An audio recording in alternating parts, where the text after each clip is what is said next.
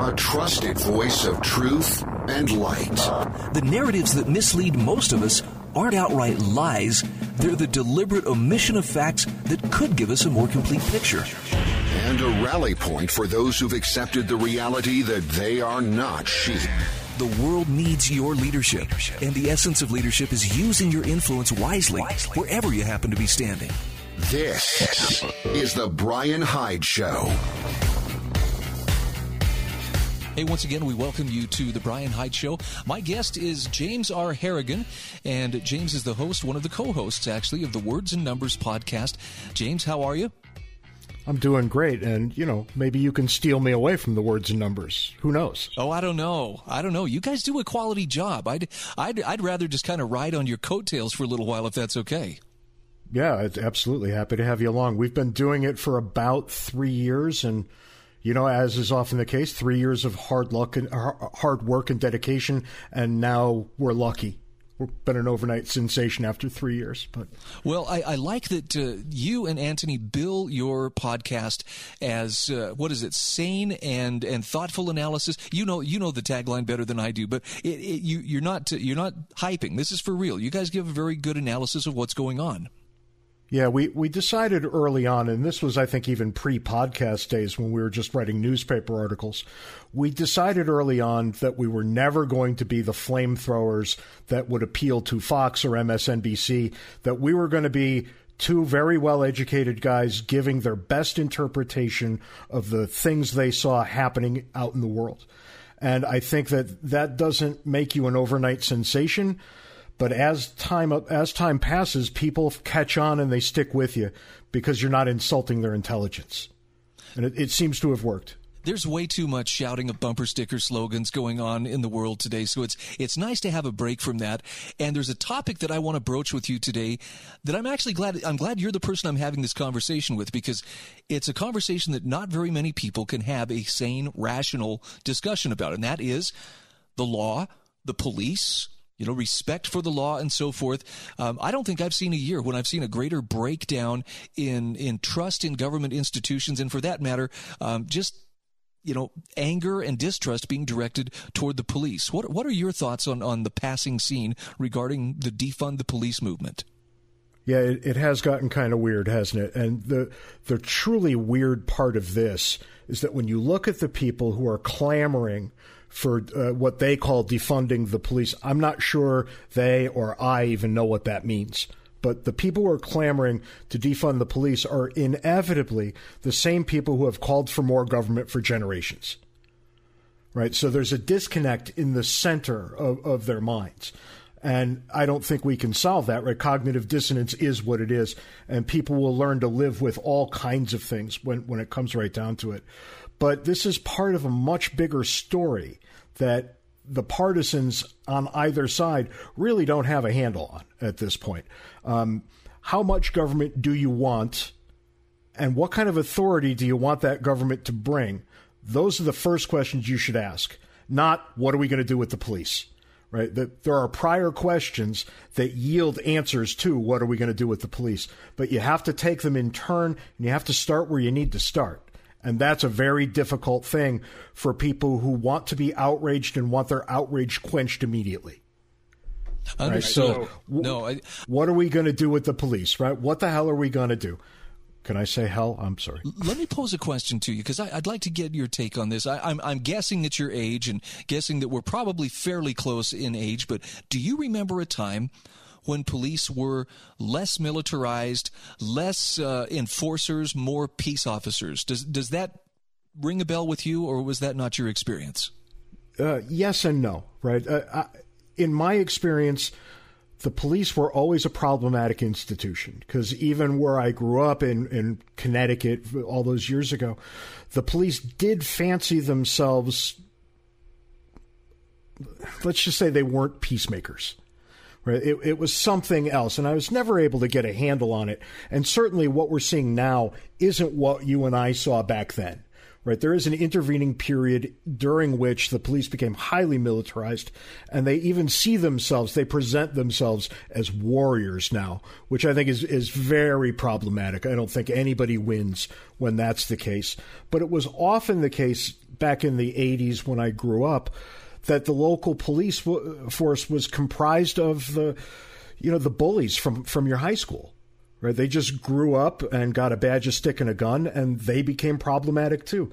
And I think the real lesson here is that anytime you give a group of people the ability to use force on everybody else, you can't be terribly surprised when they do. Right? They're going to do that. And you need real institutional impediments to that happening. And I think as a society, we don't have them. As long as there's something out there like qualified immunity, when the police can act with utter impunity. Well, unless you can hold their feet to the fire in a court of law, of course you're going to get bad answers. And we don't. We're not taking that one on at all. A few cranks in the wilderness bring it up every couple of weeks, myself included. But as you can tell, right, the Republicans who are running Congress right now, they could have acted on exactly this point, and they punted. The Supreme Court punted. Well, we're going to continue on getting the exact same results as we've always gotten, because all of the circumstances remain the same. And I think that's heartbreaking, but I think I can predict it with 100% certainty. It seems like the biggest thing that I started to notice, and this is when I really started paying attention, maybe 25 years ago, was that what we call justice tends to serve the interests of the state more so than the actual cause of justice. And what opened my eyes was a friend of mine who was a sheriff's deputy who served as a bailiff in the courtroom there at a district court for many, many years. And the comment he made to me was, he says, I've stood in that courtroom for many, many hours. And he says, I am convinced you get exactly as much justice as you can afford. And I was like, wow, that's quite an admission. I think ultimately that's correct. It's sad, but correct. And a good way to think about this for non-experts, I think, is, okay, imagine that you have been wronged and the police captured the person who wronged you. Why doesn't he have to pay you? Why does he always pay the state? Right? If you're the one who was wrong, we can identify the victim and we can identify the perpetrator. To me, it seems really easy to solve the next problem. And yet we don't do it that way. And I think that's really a problem. And when Anthony Davies, my co-host on Words and Numbers, when we think about these sorts of things, we think about justice in terms of torts, right? We think about how you can be made whole by the person who perpetrated a wrong upon you. And if you can answer that question, we're done here. Right? That should be the totality of the justice system. Now, there are a class of crimes where you cannot be made whole. And I think that's properly understood criminal justice. And we'll deal with the courts there. But if we were to bifurcate these two things and have perpetrators pay off victims in a torts case, well, look at the pressure you've taken off the legal system. Because that would happen almost instantaneously. You could even figure out institutional ways to make it happen outside the court system. But we seem not to be willing to think about things in this way. And what results? The United States, our country, locks up more of its own citizens than any other country in the world. And that's in raw numbers and per capita. We are far and away the leader in locking up our own people. And do we really want that? Do you really think that, 7%-ish of the people in the United States need to be in the criminal justice system at any given point in time? Because to me, that sounds like overkill without question. And here's what happens. You make a law because people out there say, well, there ought to be a law. So a law gets made. But what they never do think about is that law is enforced to the point of death. Meaning to say, if you don't follow the law that they just passed, for a number of steps down the line, sooner or later, you get shot by a policeman. And every law brings with it a death penalty. So how many laws do you really want? Do you really think a death penalty is in order for, selling loose cigarettes in Manhattan? Or, passing a counterfeit $20 bill? Because two guys who did exactly those things got killed for doing exactly those things. Who was the victim here? Not so easy to tell. No, I think you've laid it out clearly, and I know it makes people uncomfortable, and at the same time, we probably should be willing to face uncomfortable truths rather than just, reassure ourselves, it'll work itself out somehow. We got to take a quick break. My guest is James R. Harrigan. He is one of the co-hosts of the Words and Numbers podcast and also an excellent writer, too. In fact, when we come back, James, I want to talk about a recent column that you and Anthony Davies just had published on the Foundation for Economic Education's website, talking about how we're losing our respect for the law. And it's another eye-opener. Stick around. We'll have that discussion just the other side of these messages.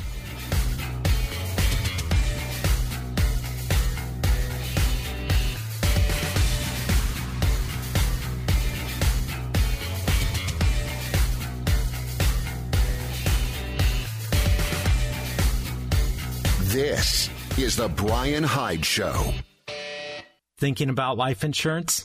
What if you could make one free phone call and learn your best price from nearly a dozen highly rated price competitive companies? Well, that's exactly what happens when you call SelectQuote Life. For example, George is 40. He was getting sky-high quotes from other companies because he takes meds to control his blood pressure. But when I shopped around, I found him a 10-year, $500,000 policy for under $25 a month. I'm SelectQuote agent Dan Savino. And believe me, if SelectQuote isn't shopping for your life insurance, you're probably paying too much. For a free quote, call 800-523-3771. That's 800-523-3771. 800-523-3771. Or go to SelectQuote.com. Since 1985, we shop, you save. Get full details on the example policy at SelectQuote.com/commercials. Or price could vary depending on your health, issuing company, and other factors. Not available in all states.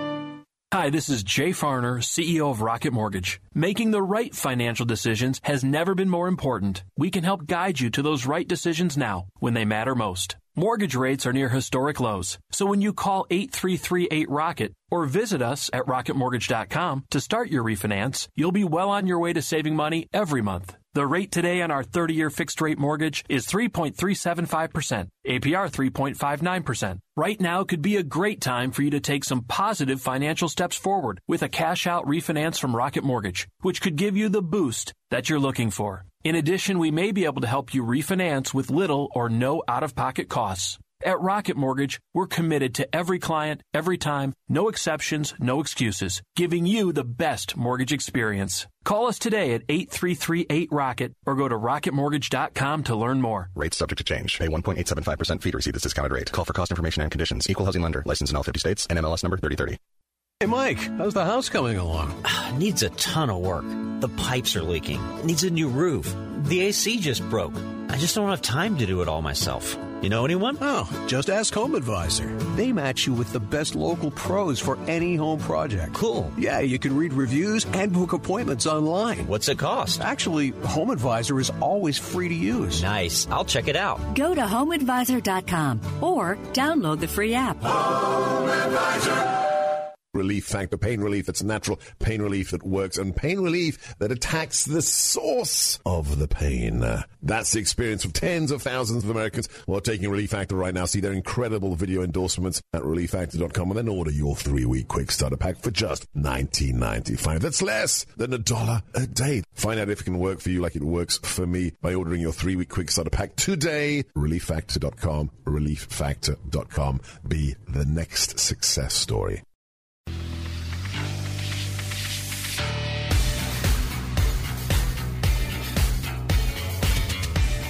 This is The Brian Hyde Show. Welcome back to The Brian Hyde Show. My guest today is James Harrigan, and I'm picking his ample brain about some very timely topics. And I saw this come up on my email yesterday since I subscribed to the Foundation for Economic Education's regular email updates. And James, I saw a column from you and Anthony Davies, your co-host on the Words and Numbers podcast, about how we are losing respect for the law. And the rule of law is something that people really don't feel like it has much substance. Walk us through the thought process that went into penning this column. Right. We really took this idea up when, frankly, we sat in our respective homes and watched riots on television that just only grew. Right. You could see the stress across the country, city to city, just bubbling right over. And we started to think, okay, should people really be behaving this way? Is this natural? Is this what they want? And I don't think, I hesitate to use the word any, but I think almost nobody wants that to be the case, right? The protesting like they did in the streets. And I think you have to consider right now the fact that everybody's been locked up in their houses for 5 months, and that's going to yield a certain kind of stress that simply amplifies whatever else happens, right? So we've got these people who are functionally under house arrest, and then they take to the streets to demonstrate against what they saw properly, I think, in my opinion, as an outright murder at the hands of the police, the murder of George Floyd. Well, all right, that tells us a couple of things, but the thing that it really tells us that nobody ever talks about is that our respect for the law itself is dissipating over time, right? These are things that would never have happened 20, 30 years ago, right? There were problems 20, 30 years ago. But really, I don't think we've seen this kind of thing since 1968, which was a low watermark in terms of lousy behavior, right, on the part of the people. And we're right back to it. And I think a lot, if not most of that anger is perfectly justified. Now, what they do to express the anger might not be. And I have a very short fuse for people who engage in property destruction to make a point. And I think that's almost always a terrible move. But notice what I said is almost always a terrible move. So I'm going to leave open certain possibilities that you could construct a case where, okay, maybe it makes some sense. But by and large, when people behave this way, it yields out nothing but problems. And here we are, right? So what do we do to bring some respectability back to the law? Because that's what has to happen, right? The American people have to respect the law or they will not follow it. And you start asking yourself some questions. And I often ask young people, when I talk in high schools or colleges, I ask, can you name a single thing that you do in the course of an average day that government has no part in? Wow. I bet that's tough. Think about it for a minute. Brian, use your own life. Think about that for a minute. Walk through from the minute you wake up in the morning to the minute you go to bed at night. Is there anything you do that's not regulated or legislated? No, the regulation is just about all-encompassing. It really is. It really is. And, you know, when young people start answering this question and I shoot down their answers like fish in a barrel, they always get to one that I can't quite shoot down. And they say, I can think whatever I want. Okay. And yeah, that's true if and only if you don't act on it. Yeah, keep it to yourself. Because and you'll be because okay. we got a lot of crimes that take into account what you were thinking. So even that, there's no free pass there. So what you end up seeing is that from morning to night, everything you do is regulated and legislated. And if that's true, how free are you? I'm not asking how you are free. I'm asking how free are you? Very different question. And the answer to that question is not very. And then you have to come to terms with the fact that we did it to ourselves. We founded this country on an idea. Very strange way to found a country. From there, we built a constitution to operationalize that idea. Very strange way to build a constitution. And then we used the legislative process over a couple of hundred years to build out what we now have. A regime so top-heavy with rules, regulations, and laws that we can't see past them anymore. People will say, I don't know how accurate it is, but notice I don't immediately feel like a liar when I say it. People will say, you commit 3 felonies a day in the United States without ever even realizing it. And you know what? That's actually plausible. I know I break many, many laws every day, if only considering the speed limits that are posted on the side of the road. And as long as that happens, what we're seeing is a lack of respect afforded the laws. And I think the reason why is because the laws are no longer respectable. Because I think people, generally speaking, are pretty bright. They understand their own lives. They understand what they need and want. And they also understand that the law has largely become arbitrary. And if you get pulled over by a cop He's going to find something you did if he doesn't like you. And that's really no way for people to think if we're going to have a nation of laws instead of a nation of men.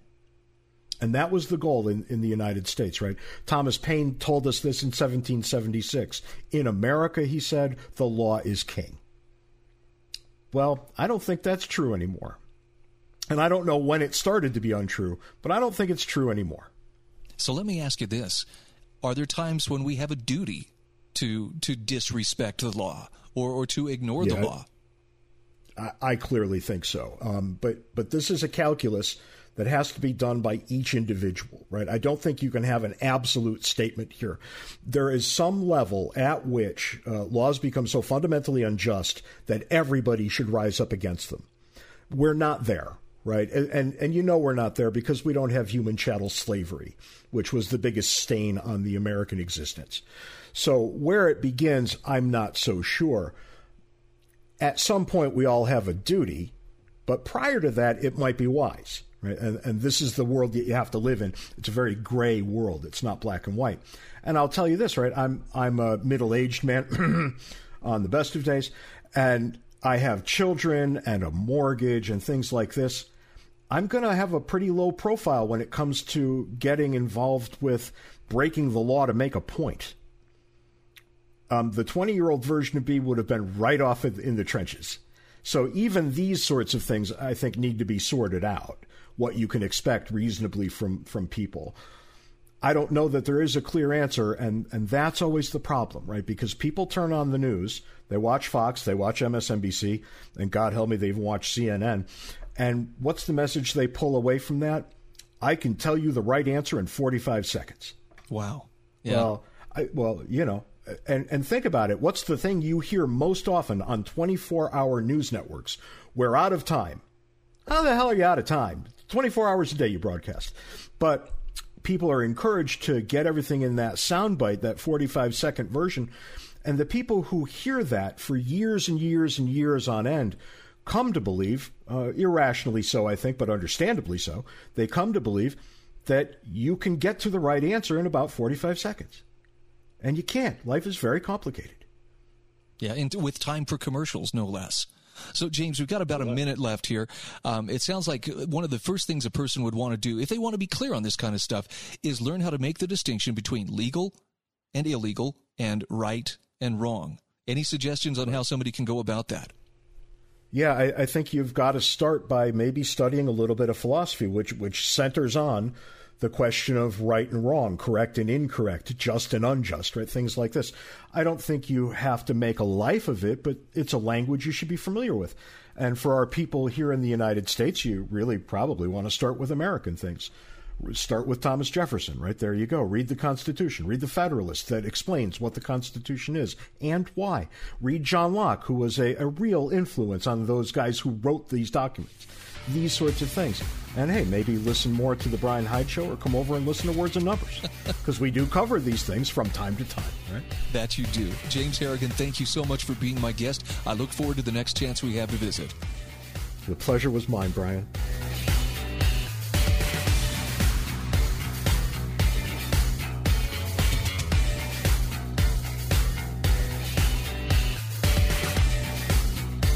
This is the Brian Hyde Show.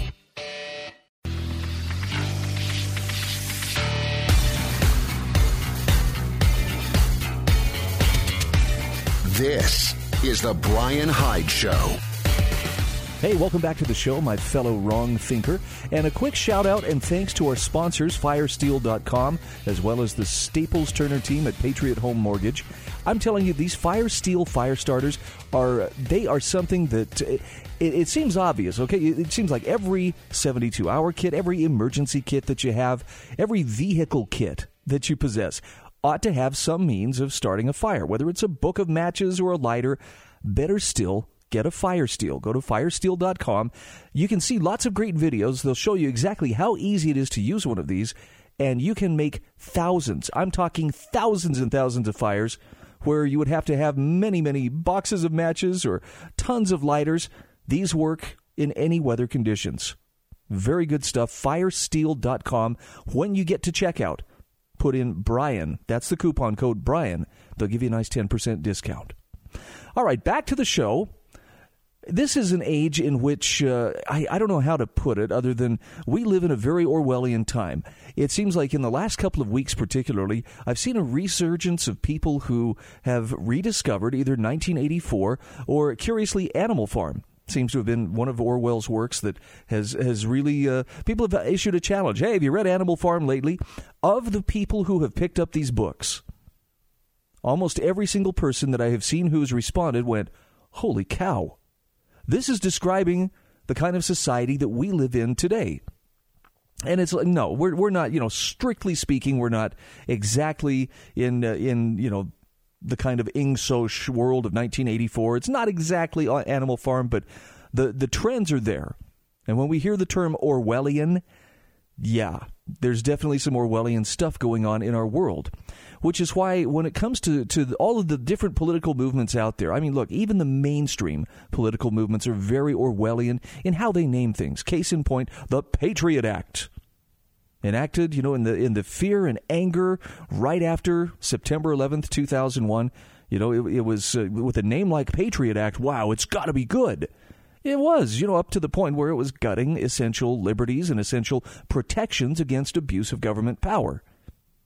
That's what I mean. And you'll see this with virtually every piece of legislation. Whatever the name says, it's almost a sure thing that it does the opposite. And nowhere will you find a more Orwellian approach than within the social justice movement. Bryan Caplan, in a piece that was published on everythingvoluntary.com, does one of the best breakdowns of this. I want to share this with you because I think this is the greatest example of new think, new speak, and why you and I should be wrong thinkers. Don't be afraid of being a wrong thinker, because there's something very Orwellian happening here, and the competition, the battle is for your mind. And Bryan Caplan starts with a quote from 1984. The Ministry of Peace concerns itself with war, the Ministry of Truth with lies, the Ministry of Love with torture, and the Ministry of Plenty with starvation.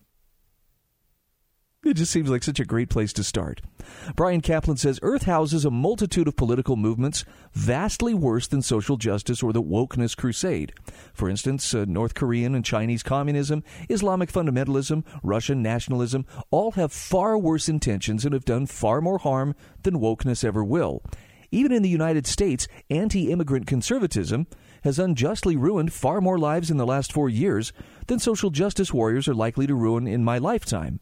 He says, still, there is one way in which social justice stands out from the competition, and that is, out of all of the major political movements on Earth, none is more Orwellian than social justice. No other movement is so dedicated to achieving the opposite of what its slogans proclaim, or so aggressive in the warping of language. While every ideology is prone to a little doublethink, social justice is doublethink at its core. And by the way, he starts with, there's a image at the very beginning of his story here that starts with, we believe Black Lives Matter. Love is love. Feminism is for everyone. No human being is illegal. Science is real. Be kind to all. Those are the guises under which you're going to hear most of these slogans, but wait till you hear him take these apart. And it's not that he's telling you that this is something you should be violently against. He's just pointing out that the doublethink is so strong here. He says, to see what I'm talking about, picture North Korean and Chinese communism. Their official story is that totalitarian rule by the Communist Party is wonderful, and they impose totalitarian rule by their respective communist parties. The official story of Islamic fundamentalism is that fanatical Muslim theologians should enforce the teachings of a 7th century book, and when in power, they do so. The official story of Russian nationalism is that authoritarian Russians should rule Russia with an iron hand and sadistically dominate neighboring countries, and they do so with gusto. In contrast, the official story of the social justice movement is that we should swear eternal devotion to diversity and inclusion, yet in practice they strive to achieve uniformity via exclusion. He says the recent University of California scandal is an elegant example. In affected departments, job candidates had to write a diversity and inclusion statement. Now, unless candidates vigorously supported the social justice movement through word and action, the faculty never even got to see their applications. How vigorously? Well, to reach the next stage of review, applicants needed a minimum average score of 11 on this rubric. And he's got a link you can follow to see exactly how they went about this. Since a rank-and-file dogmatic ideologue would probably only score a 9, this cutoff predictably causes ideological uniformity of Orwellian dimensions. But here's where it gets interesting. Here's where he gets down to brass tacks. He says, more generally, the diversity and inclusion movement is nominally devoted to fervent anti-racism. In practice, however, they are the only prominent, openly racist movement I've encountered during my life in the United States. That's a bold thing to say, but I don't question what he's saying. I think he's right. He says nowadays they routinely mock and dismiss critics for the color of their skin, and then accuse those they mock and dismiss of white fragility. Just one prominent recent case, quote, the signatories, many of them white, wealthy, and endowed with massive platforms, argue that they are afraid of being silenced, that so-called cancel culture is out of control, and that they fear for their jobs and free exchange of ideas, even as they speak from one of the most prestigious magazines in the country. End quote. Talking about the Harper's letter, yes. Number 2, the diversity and inclusion movement doesn't just bizarrely redefine racism as prejudice plus power. Since their movement combines real, or rather explicit, racial prejudice with great power, they neatly fit their own Newspeak definition. Number 3, a popular social justice lawn sign includes the plank, "Be kind to all." Yet the movement greets even mild criticism from friends with hostility, and firm disagreement with rage. Plus, the harshest punishments they can arrange, especially ostracism from high-skilled employment. Number 4, while we're on the subject of being kind to all, Bryan Caplan says, let me point out that making harsh, ill-founded accusations against any large unselective group, such as a race, gender, or age bracket, is the opposite of kind. Yet the social justice movement hasn't just heaped collective guilt on whites, males, and the old. It has heaped scorn on even mild pushback like, not all men are sexist. Basic kindness, in contrast, enjoins you to A, calmly investigate the validity of your accusations before voicing them, B, carefully distinguish between misunderstandings and malice, C, reassure innocent bystanders before you call out the demonstrably guilty. Number 5, the love is love slogan is comparably Orwellian. Thanks to hashtag #MeToo, almost every person who values his job now is too terrified to even meekly ask a coworker out on a date. Where's the love there? When faced with compelling evidence that male managers were responding to the climate of fear by avoiding mentoring or social contact with female coworkers, the hashtag #MeToo reaction was not to mend fences but to make further threats. Now, number 6, the science is real claim would also bring a grim smile to Orwell's face. The diversity and inclusion movement shows near zero tolerance for the pile of scientific research that estimates the share of group performance gaps that stem from discrimination versus other factors. Instead, they A, ignore the science, B, speak as if science shows the share is 100%, and C, treat people who discuss the actual science as if they're personally guilty of discrimination. Same goes for any unwelcome scientific conclusions about gender, sexuality, academic performance, etc. Either embrace the foregone conclusions of social justice or risk the wrath of the movement. Just beneath that propaganda lies uniformity via exclusion. All right, there are a couple more aspects here. We're going to get to those in just a few moments, but I want to encourage you, go to the show notes. You'll find them at thebrianhydeshow.com. They're under today's date, August 7th, show notes. Click on this story. Follow the links within Bryan Caplan's article. There is a treasure trove of information. Now look, you got the weekend ahead of you. It's not like you won't have time to do some digging, but I promise you will come away better informed than ever. This is really, really good stuff. We'll be back right after this.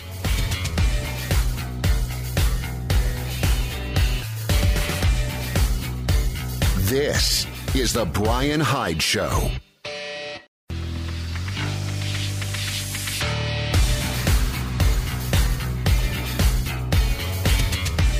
This is The Brian Hyde Show. Hey, once again, welcome back to the show. And once again, thanks to our sponsors, including our friends at firesteel.com and the Staples Turner team at Patriot Home Mortgage.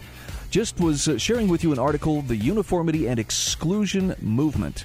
This is from Bryan Caplan, who is writing about the social justice movement. And look, he readily admits there are worse political movements out there. You want to look at North Korean communism or Chinese communism or Russian nationalism or Islamic fundamentalism. Yeah, there are tougher political movements, but none are as Orwellian. And he does a great job of describing some of the ways in which the social justice movement is by far the one most guilty of engaging in doublethink, newspeak, which I guess is the reason why you and I have the option, if not the duty, to be wrong thinkers. At least if we're trying to promote actual principles of freedom, free markets, freedom of conscience, private property, etc. Back to Bryan Caplan's article. He says, what's the relationship between Orwellian language and the Mott and Bailey fallacy? And by the way, there is a link that explains the Mott and Bailey fallacy. In a nutshell, the Bailey is an area like an open field, meadows or whatever, surrounding the Mott, which is like a battle tower. And the Mott is where people would retreat if they had to defend themselves from attackers, but most of their time was spent in the Bailey, where they were growing crops and living life and soaking up the sunshine. So the idea being, you only go to the Mott if things are extreme. Most of the time, you spend your time in the happier Bailey. But there's a much better explanation. Again, follow the link and you can see. What's the relationship between Orwellian language and the Mott and Bailey fallacy? Well, he says it's quite distant. See, Orwellian language amounts to saying the opposite of the truth. Mott and Bailey, in contrast, is about strategically toggling between moderate and extreme versions of your creed. So sometimes feminism is the moderate view that women should be treated as fairly as men. Yet the rest of the time, feminism is the extreme view that women should be treated as fairly as men, but totally aren't in this depraved, sexist society. You see the difference? Okay. Number 8. He says, if all of this is true, how come I'm not too scared of Big Brother to write it? Now listen to his answer, because this is interesting. He says, tenure is a big part of it. The official point of tenure is to make professors feel free to voice unpopular truths. And I'm all about unpopular truths. Still, he says, I'm no martyr. If I were looking for an academic job, I would shut up. I hope many tenure-seeking readers feel the same yearning to voice unpopular truths with impunity, though I fear your numbers are few. Number 9. What's the least Orwellian feature of the social justice movement? Support for illegal immigrants, of course. First world countries really do treat illegal immigrants like subhumans. And to its credit, the social justice movement offers them moral support with the poetic slogan, no human being is illegal. But he says, yet sadly, the volume of this moral support is barely audible because the movement has so many higher priorities. If its activists took the immense moral energy they waste on costumes and jokes and careless speech and redirected it toward the cause of free migration, he says, I'd forgive their Orwellian past today. Number 10, meta question. Why do Orwellian movements exist at all? Why doesn't each movement say what it means and mean what it says? Marketing is the easy answer. When your true goals are awful, you resort to deceptively pleasant packaging to keep forward momentum. Now, while this story makes sense, he says it's incomplete. The most Orwellian movements actually revel in the contradiction between word and deed, even in the contradiction between word and word. Bryan Caplan says the best explanation is that submission to an Orwellian creed is a grade A loyalty test. Insisting that all your members admit that the sky is blue doesn't weed out the doubters and fair-weather soldiers. Insisting that all your members admit that the sky is green, or there is no sky, in contrast, selects for fanatics and yes-folk. And sadly, those are the sort of people movements like diversity and inclusion appreciate. He does point out, by the way, social justice is, of course, a selective movement. You can disaffiliate any time you like, and if you don't want to be blamed for the poor behavior of your compatriots, maybe you should. All right, again, I'll have this linked in the show notes from Bryan Caplan. Just go to thebrianhydeshow.com and look up today's show notes, today being August 7th. I haven't weighed in on the TikTok thing, and I'm going to do so now just because I have kids who I guess enjoy TikTok. I'm apparently over the hill. It just doesn't interest me. I mean, I can't remember the last time I posted a video of me dancing. It's not something that would be pretty, and that's why I haven't posted it. But isn't it interesting that, of all the priorities in the world, of all the things going on, there's a pandemic, there's economic collapse forming, there are war clouds on the horizon in the South Pacific. Wow. What does the president do? I'm going to ban TikTok for security reasons. Now, there's a great article by Julian Sanchez that I thought was right on target. If no other reason than it makes a wonderful mafia illusion. The title is Nice Streaming Business You Got There. It says, on Monday, America witnessed a stunningly brazen act of what can only be called political gangsterism. Speaking from the White House, President Donald Trump declared that for security reasons, the popular video-sharing platform TikTok, which is owned by a Chinese company called ByteDance, would be shut down in the United States by September 15th, or on September 15th, rather, unless it were purchased by Microsoft or another American firm. Moreover, since the government was effectively forcing the sale by threatening to shutter TikTok, Trump expected the U.S. Treasury to get a piece of the action, though the exact legal mechanism by which the government would take payment for this, quote, service was left vague. Nonetheless, Julian Sanchez says it's worth quoting Trump's explanation at length. Here's what Trump says. I did say that if you buy it, whatever the price is, that goes to whoever owns it, because I guess it's China, essentially. But more than anything else, I said a very substantial portion of that price is going to have to come into the Treasury of the United States, because we're making it possible for this deal to happen. Right now, they don't have any rights unless we give it to them. So if we're going to give them the rights, it has to come into this country. It's a little bit like the landlord-tenant relationship. Without a lease, the tenant has nothing, so they pay what is called key money, or they pay something. But the United States should be reimbursed or should be paid a substantial amount of money, because without the United States, they don't have anything, at least having to do with the 30%. So I told him that. I think we're going to have, maybe a deal is going to be made. It's a great asset. It's a great asset. But it's not a great asset in the United States unless they have the approval of the United States. So it'll close down on September 15th unless Microsoft or somebody else is able to buy it and work out a deal, an appropriate deal. So the Treasury, I suppose you would say, of the United States gets a lot of money, end quote. Now, I really wanted to read that in my best Fat Tony from The Simpsons voice, but holy cow. As Julian Sanchez points out, let's not mince words. That's the mafia's business model. We'll threaten your competitor, forcing them to sell the business cheap, but we expect our cut in return. So the national security powers of the executive branch are now officially muscle for hire.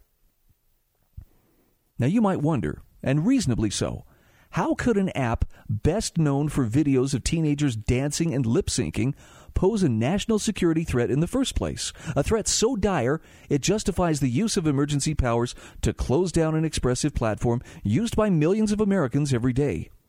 Can a president even do that? Well, Julian Sanchez says, let's start with a supposed threat. Like many other apps, TikTok collects quite a bit of data about its users. Some obvious, like personal profile information, some less so, like device configuration, location on videos that have been geotagged. The data is stored on U.S. servers with backups in Singapore, and the American CEO of the company's U.S. subsidiary says they would not share it with the Chinese government. But in theory, under China's security laws, the parent company, ByteDance, could be ordered to produce that data to the Chinese government for some presumptively nefarious purpose. Julian Sanchez says, as other analysts have noted, there's something very odd about singling out TikTok as the focus of panic on this front, as the type of personal data collected would be of relatively low intelligence value to China. Contrast the recent compelled divestiture of the gay dating app Grindr by Chinese firm Kunlun, where there was at least an intelligible argument that the specific nature of the data collected made it uniquely useful for blackmail. Now, one can imagine how such information might be abused by a government interested in monitoring its own citizens. But it's harder to articulate any coherent reason Midwestern teens posting cat videos should fear that Maoists are scrutinizing their system or geotags. Now, there's much more to this article, The bottom line, though, is Trump's threat is an egregious affront to American values on multiple levels. If Microsoft is unable to reach a deal with TikTok, the president has pledged to unilaterally use the powers of his office to destroy a vast platform for speech and expression whose users recently embarrassed him, invoking a vague and speculative national security threat ostensibly posed by a company that has not, as yet, been accused of any actual wrongdoing. That's the kind of thing you would expect to see in China, says Julian Sanchez, not in the United States. Thanks again for joining us. Again, check out the show notes at thebrianhydeshow.com. We'll catch up with you next time.